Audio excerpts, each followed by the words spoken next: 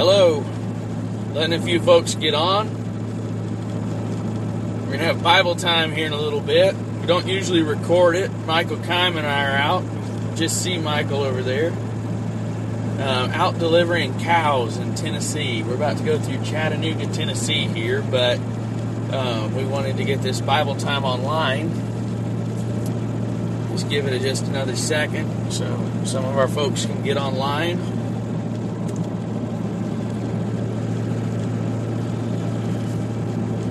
All right, now we're going to pray and get started. Father, in Jesus' name, we just ask you to bless your word. We ask you to use it, Lord God. We ask you to touch the people, Lord, that hear this message. And Lord, I pray, Lord, that you would just give us a good time. Lord, we pray that your presence would come down in this vehicle even as we're driving. Help Michael to focus, Lord. Help us to stay on the road. Protect us, Father. And I pray that your word would have power, Lord, and free course to accomplish that for which it is sent. We thank you for your word, Father. Lord, we're a little distracted here, but we just pray that this would be a blessing. In Jesus' name, amen. Welcome back to Bible time. We're in 1 Thessalonians chapter 3 and verse 7. Therefore, brethren, we were comforted over you in all our affliction and distress by your faith.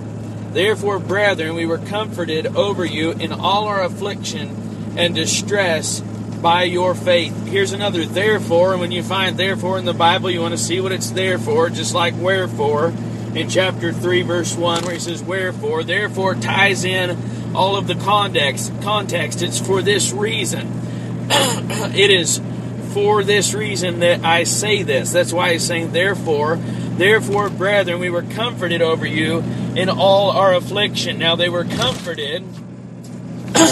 Bear with us. They were comforted over you, and he said, in all our affliction and distress by your faith. They were comforted because of the faith, the charity, the good remembrance, the tribulation they'd gone through, the afflictions. All of this is tied back together. So there in verse 7, it reminds us of verse 6.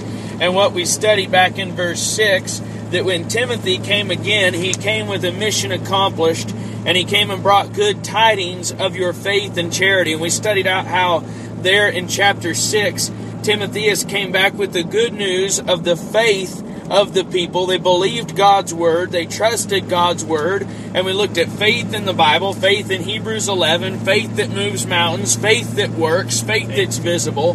We looked at the fact that there was a church to see. Now, if faith was purely metaphysical, if faith was purely spiritualistic and had no effect on your life, then Timothy would not have found a church in Thessalonica. There would have been nothing for him to see that would have brought any kind of comfort to the Apostle Paul and to Silvanus. Instead, we found that he found a visible faith. He found an unshaken faith. He found a living faith. He found a preaching faith. He found a Bible-loving faith. He found a Bible-obeying faith. He found people. And here we've got retrying. If the connection times out, we're just going to keep rolling, and it'll be recorded, and we'll get it up. We'll just do the best we can do. But he found a living faith. We looked in James where it says, faith without works is dead. This modern American faith that we see today is not biblical faith. It has nothing to do with faith. We just dropped off a cow back here, and they had a Santa Claus picture time. What do they call that? Taking pictures. Taking pictures with Santa Claus.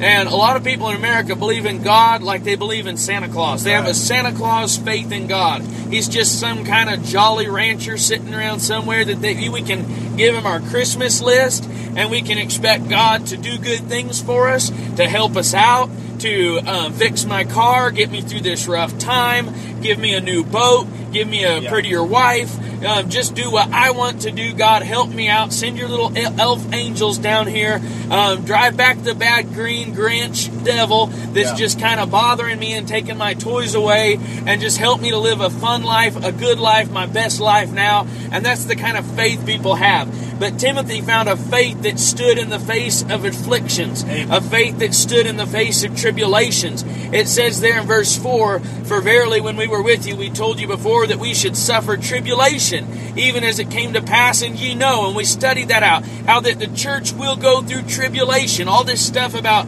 the church is going through tribulation is just a salve for people's consciences who do not follow Christ and keep His commandments. Because if you love God and follow God and obey God, you will suffer persecution. That's what the Bible says. And so if you are in the church, if you are part of the true church, you are in the tribulation of the church right now.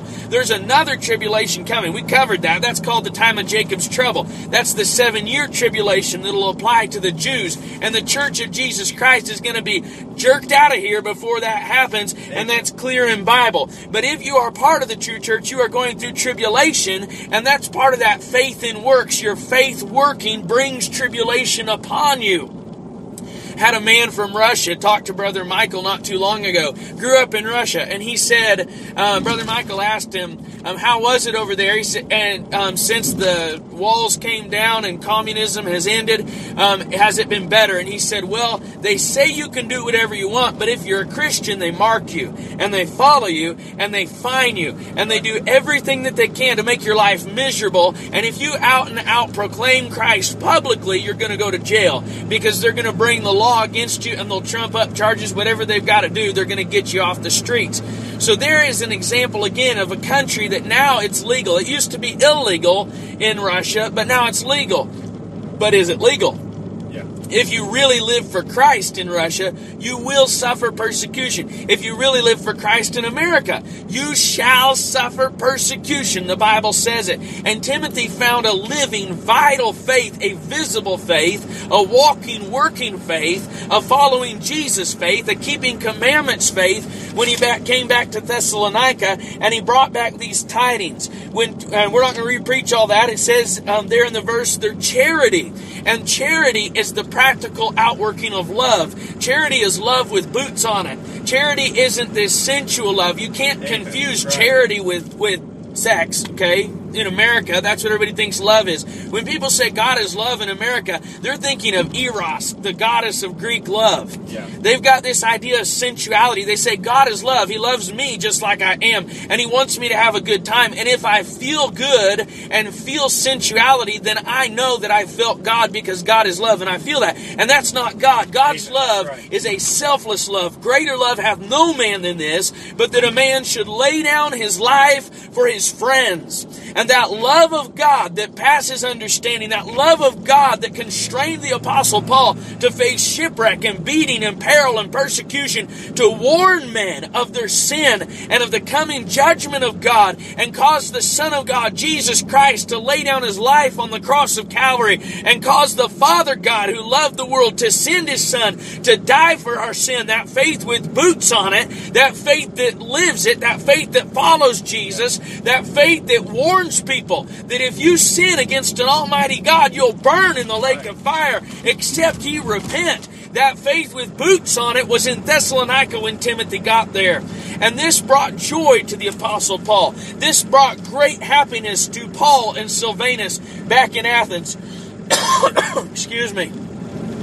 This is the faith and the charity. And then we looked at the good remembrance, how they remembered the Apostle Paul. They remembered what they'd been taught. This idea where people just get saved and disappear and never to be seen from again is not biblical salvation. True people who love the Lord Jesus Christ love the people who brought them the gospel. And here the young preacher boy Timothy got into town in Thessalonica, and those Jews didn't remember Timothy. Those Jews couldn't care about Timothy. They couldn't care less about old Timothy. That's how he got there. That's how he didn't get stoned. But that church at Thessalonica, they remembered Timothy. They remembered the preacher boy. And they brought him in, and they had fellowship. They had love. They had faith. Charity, faith, and a good remembrance. Praise God. And these things brought the Apostle Paul and Silvanus great joy. And they found out that church at Thessalonica greatly desired to see them. That therefore is all brought into context here in verse 7. Therefore, brethren, we were comforted over you in all our affliction and our distress by your faith. Now, we'll look a little more at the context when we get to affliction and distress. Let's look at that comfort for just a little while.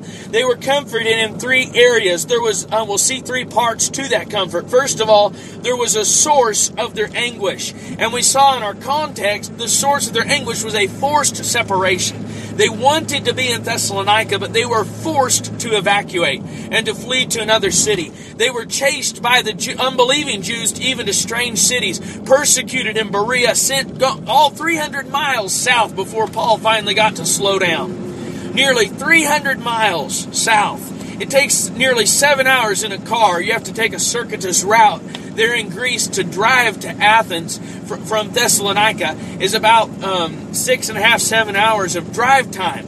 And that's how far Paul had to walk on his feet before the Jews in Thessalonica stopped chasing that man for preaching the gospel. Hold on. God is good. Amen. I thought we already were in Tennessee. I don't know where we are now. Oh, we dropped into Georgia. Now we're back in Tennessee. How about that? All right, so their comfort that they had, the source of their anguish was, as we saw, that their labor might be in vain. They were worried that this Thessalonican church had been ripped, that their foundation had been ripped out. They were worried that by some means the tempter having tempted them, they had fallen from their faith and their steadfastness. The source of their comfort was this deep love that they had for the church at Thessalonica, the source of their anguish, their deep love, and the fact that they only got to be there 3 weeks.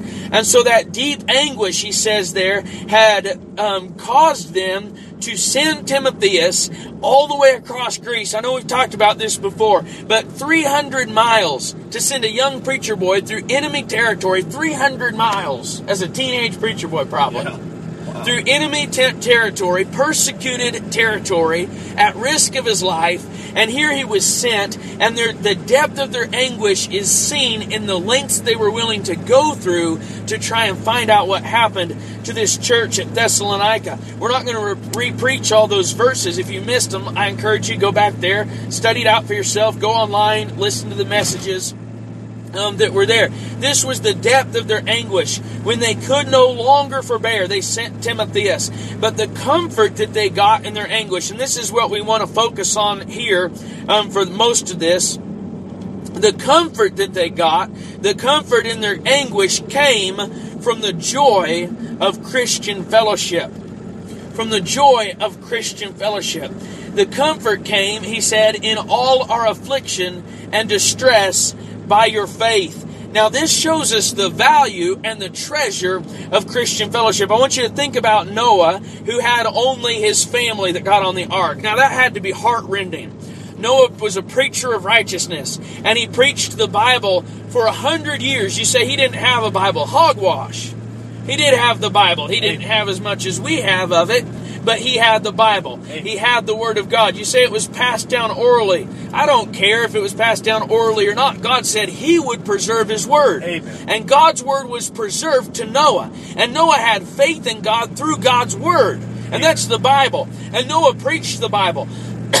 You'll go all the way back to Enoch. He was a preacher of righteousness.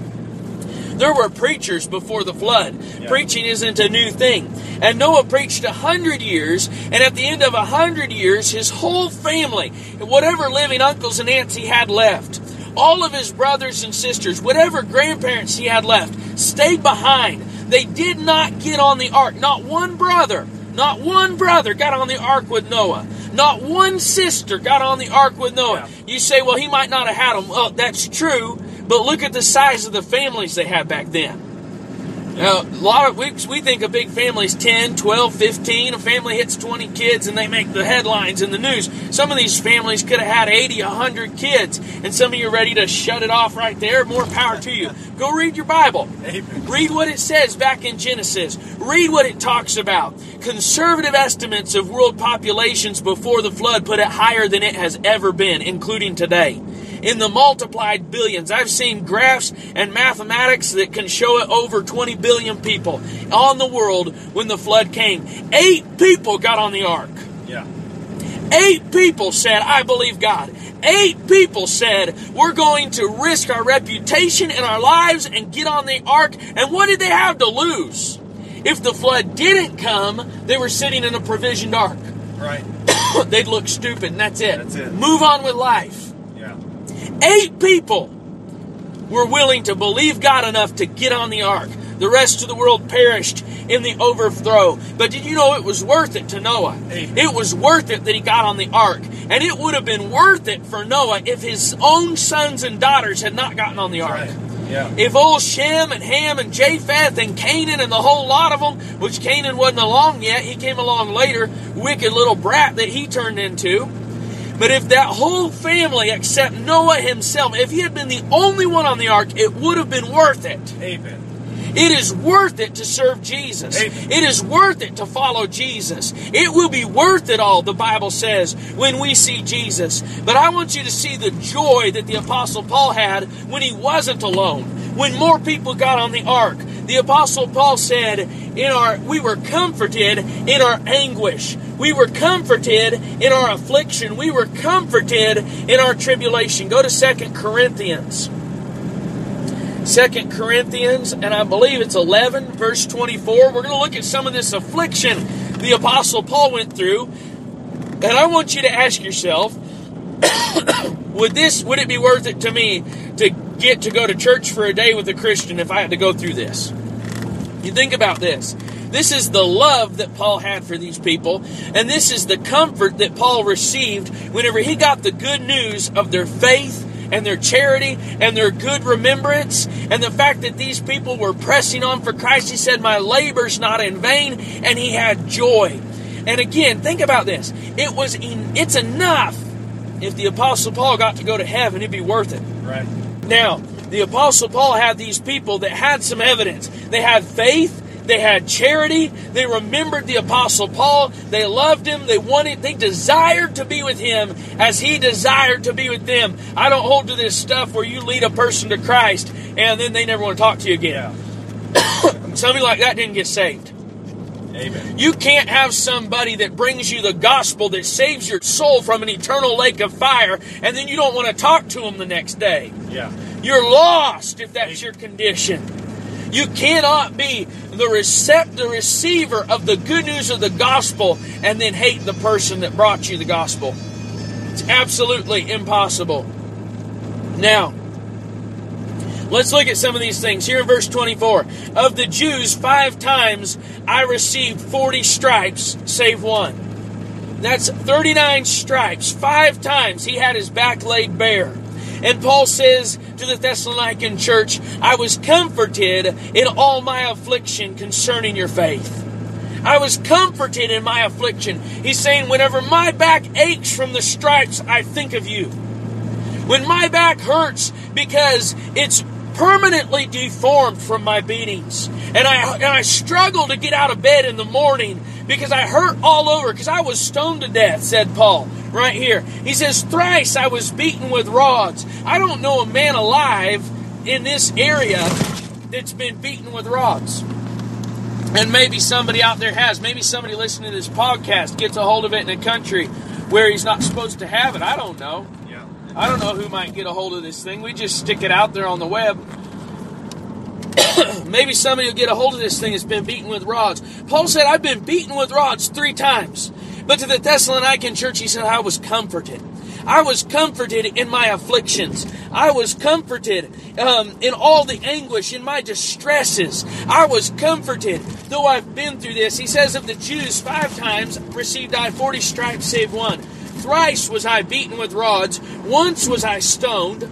I've never been stoned, much less to death. Paul was stoned to death. Yeah. And he says it was worth it. Amen. He didn't say it was worth it because I'm going to see Jesus, though. He said it was worth it because you're continuing in the faith. Amen. It was worth it because Timothy told me about your charity. Timothy told me about your faith. Timothy told me that you still love us. Timothy told me you haven't forgotten the gospel. Amen. Timothy told me there's a little church up there. And because there's a little church, it's worth it that I got stoned. It's worth it that I got beat. It's worth it that I got stripes. He said, I've beaten with rods. I was stoned. I suffered shipwreck. A night and a day have I been in the deep. I know a man who did that for drugs. He was running drugs between Florida and Cuba. And he was running in this boat, in the drugs, and one day a wave hit his boat and it sunk it right under his feet. He didn't have time to do nothing. One of those guys grabbed a life vest, if I remember the story right. This man's testimony is out there. You can go hear it. He promised God a night and a day in the deep. He promised God, I'll get saved when I get out. Guess what he did when he got out? Right back to his drugs. It wasn't until later, much later, but God did save him. And he's got a amazing story. Amazing story. Just an old pirate. Running illegal drugs, trying to get by the Coast Guard. And God sunk his boat. And he spent a night and a day in the deep for drugs. And he said, it ain't worth it. He had gold-plated. He told me he flew in airplanes with gold-plated instruments. He had more money than he could throw at anything. He bought whatever he wanted. He went wherever he wanted, running drugs. And he said it wasn't worth it. But Paul said, I've been a night and a day in the deep. I've been beat 5 times. I've been beat with rods 3 times. I've been stoned to death, and God brought me back from that. And he said, because there's a church in Thessalonica, it's worth it. Amen. It's worth it for the church. It's worth it for the people. Listen to me. You tell me you love Jesus and you don't love the church. I can worship God just as good in my home. I can worship God just as good in the woods. You are a liar. If you say you love God who you can't see, and you love not your brother who you can see, God says you're a liar. Paul says, I was beat, I was stoned, I was shipwrecked, and it was worth it for the church. Amen. It was worth it for a few backwoods believers that the whole world looked over and doesn't think anything about, meeting in a house somewhere under threat of persecution. It was worth it to be hungry. Look what he says here. Hallelujah. Amen. God loves the church. God's people love the church. And it's a comfort to God's people to get in the church. He says here in verse 26, in journeyings often, in perils. He says in journeyings often. He said never got a break. Now some of y'all think, oh, if I could just travel. Yeah, right. You just travel more than your vacation, and you'll figure out how fun it is. It becomes work just like anything else. Yeah. In journeyings often, in perils of waters, in perils of robbers, in perils by mine own countrymen. Most of us wouldn't put up with these perils to make a good living. That's the truth. You say, oh, I would. Yeah, well, most people won't even sign up for law enforcement. Oh boy, traffic jam. Most people won't even sign up for law enforcement and risk their necks in that. Paul said, I'm going through all this risk for the gospel of Christ and for his church. And when I heard that you're continuing in the faith and in charity, he said, it comforted me in all my afflictions and my distress for your faith. He says here, in perils in the city, in perils in the wilderness, in perils in the sea, in perils among false brethren, in weariness and painfulness, in watchings often. That weariness and painfulness. Men will quit a high-paying job because it hurts their knees. That's right. He says it's worth it in the weariness, in the painfulness, in the watchings, long hours of praying. Often, he says, in hunger and thirst, I went without my food. I lost my dinner running from them. Maybe I lost my dinner praying for you, because he says here, in fastings often. He says, I've fasted for you, and it's worth it. He said, it's worth it. And listen to me, this is what I want you to get today, and this is what I want to get. I want God to get this into my heart. He's saying it's worth it because of you. Because of you. Amen. Not even because of Jesus. Now, we know it's worth it because of Jesus. It's worth it. When we see Jesus, it will all be worth it all. And that is absolutely true. But did you know he's saying just for you? Amen. It's worth it. It's worth it to go through everything we're going through for you. And I'm comforted, he said, because of your faith. I'm comforted in my afflictions, in my pains, in my hungers, in my thirst, in my fastings, often in cold and nakedness, beside those things that are without. And there we find that cold and nakedness. He told Timothy there in the book of Timothy, he says to him, I want you to bring my cloak that I left at Troas. He says, bring it up here. He says, winter's coming. He's cold. He's waiting on Timothy. Do that diligence to come before winter. He doesn't have all his stuff, and he's been journeying, and he's cold, and he's naked in the sense of being underclothed for the climate he's in. And he says, beside those things that are without, that which cometh upon me daily, the care of all the churches. He says, I've got to put up with all the trouble too. You know, when you get around people, there's trouble. Yeah. You get around people, there's fightings, there's backbiting, there's distress. Jesus said there'd be tares in the wheat. Somebody says, I'm not going to go up to that church. There's a bunch of hypocrites up there. Yeah. Yeah, there are. He said, I'm not going to go up to that church. There's a bunch of sin in that church. Yeah, there's sin. There's all kinds of crud that goes on in church. In good churches. Corinth was a good church. I hear preachers talk about that wicked carnal Corinth. Listen to me. I don't know a church in America that can measure up to Corinth. Yeah. You read about what Paul said about how they came behind in none of the gifts. None of the gifts. Corinth was a good church. Corinth was a Bible-believing church. Corinth was a church that was trying to serve God. And they had issues. But listen to me, we've all got issues. Right. We've all got our issues. There are issues in church. And Paul said, I'm distressed because of what cometh upon me in the churches. He wrote that to the church at Corinth. He said, all this junk I've got to deal with. All these bad things I've got to deal with. All these hard times that come upon me. The backbiting, the gossip, the infighting, the strife, the malignity and whispering, the jockeying for position, trying to one-up each other, trying to get position, trying to get prestige, all the fighting and everything that goes on, and then the sins that happen and the heartbreak that happens when you pour your life into somebody and then you watch them walk out the doors, never to come back. They said you were the best pastor. They said that they loved you. They said they'd looked all over the country to find a church like your church. They said, this is the best church I've ever found. They said, wow, this is really it. We finally found a New Testament church. And then 6 months later, they're out the back door because something stupid happened. Yeah. And Paul says, the care of the churches is on me. Beside the beatings. The way he says it, he implies it's worse to have to deal with the junk at church than the beatings. Yeah.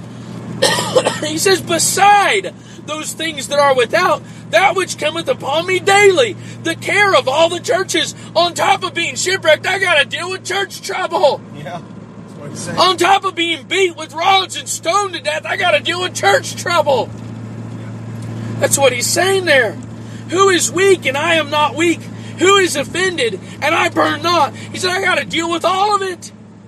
When the man leaves his wife and she's got kids to raise and he's got to try and comfort her and deal with all the gossip in the church and the people that are hating on the woman because she didn't treat her husband right. And the men and then all the people that don't even think about the woman and they're just hating on the man. Yeah. And they want to stone the man, but they haven't got a second thought for the woman.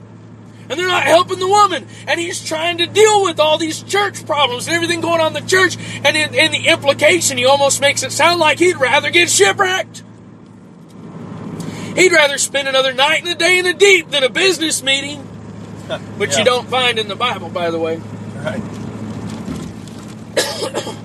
So old Paul here says, who is weak and I am not weak? Who is offended and I burn not? We'll go back to 1 Thessalonians. Hallelujah for the Word of God. Amen. It's good.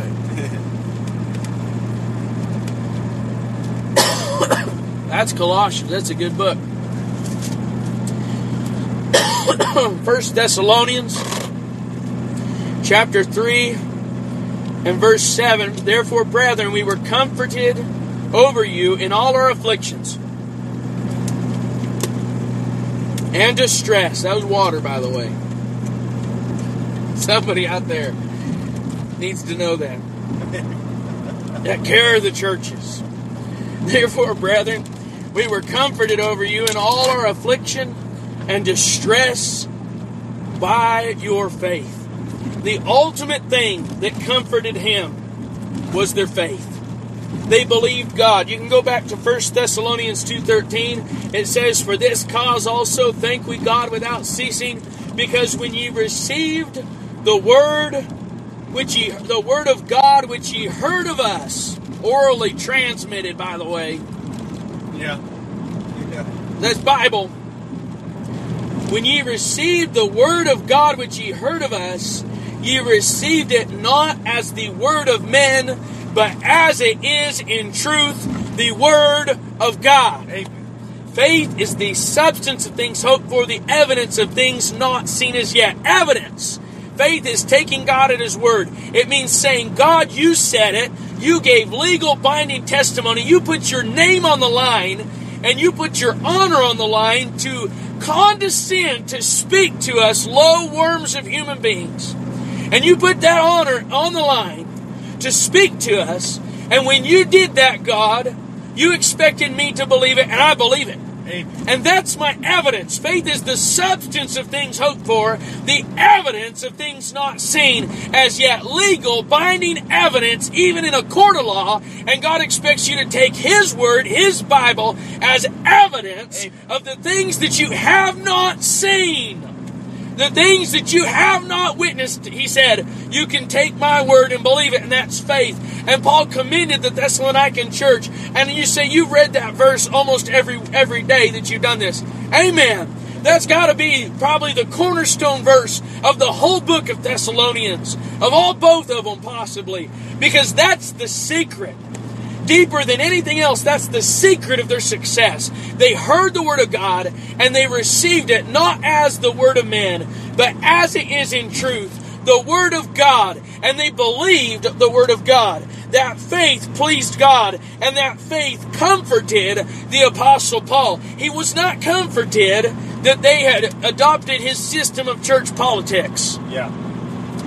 Oh, he could have said, just like I told you all to do, you've got the diocese, you've got the bishops, you've got the cardinals. He could have said, you've got your convention and your board meetings and your staff, and you vote your pastor in. He could have said, look, you got your presbytery. Now you're really in it. You've got this thing figured out. And you've got these overseers that boss the pastors around and tell them what they're supposed to say and what they can't say. Now you're on it. Paul didn't say a word about church polity. Amen. He didn't say a word about the size of the building, the color of the carpet. Right. He didn't say a word about their faith promise giving and the plaques on their wall for how many missionaries they support or how many nations they sent missions to. Amen. He didn't say a word about their Bible school. He didn't say a word about their theological seminary. He didn't say a word about any of that stuff. He said, we're comforted over you in all our affliction and distress by your faith. Amen. Faith is where it is at, folks. Faith is where it all is. Without faith, it is impossible to please God. For he that pleaseth God, cometh to God, must believe that He is, and that He is a rewarder of them that diligently seek Him. And here they were comforted in all our affliction and distress, in the fastings, in the times of hunger, whenever they weren't fasting, and they just had to run out the back door before the mob got them and leave their soup on the pot over the fire and spend the night in the woods to try and save their lives. He says it's worth it. When they got beat, He says it's worth it. When they suffered shipwreck, He says it's worth it. And what did He say it was worth it about?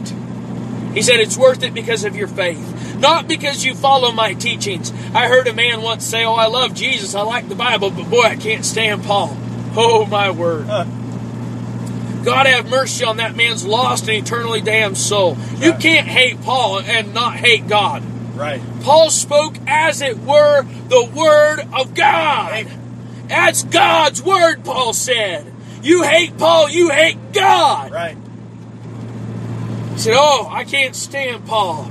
Paul says it's worth it anyway. I didn't go to try and get people to follow Paul. I got people to try and follow Jesus. Paul didn't preach his system. The man went on to tell me, he said, without Paul, there wouldn't be Christianity. He's wrong. Yeah. He's dead wrong. Jesus Christ came to Paul as Saul on the road to Damascus. Right. Saul was doing everything in his power to destroy Christianity.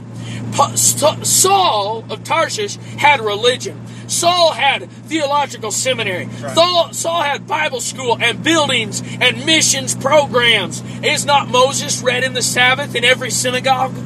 All over the world there were synagogues reading Moses. Saul had all of it.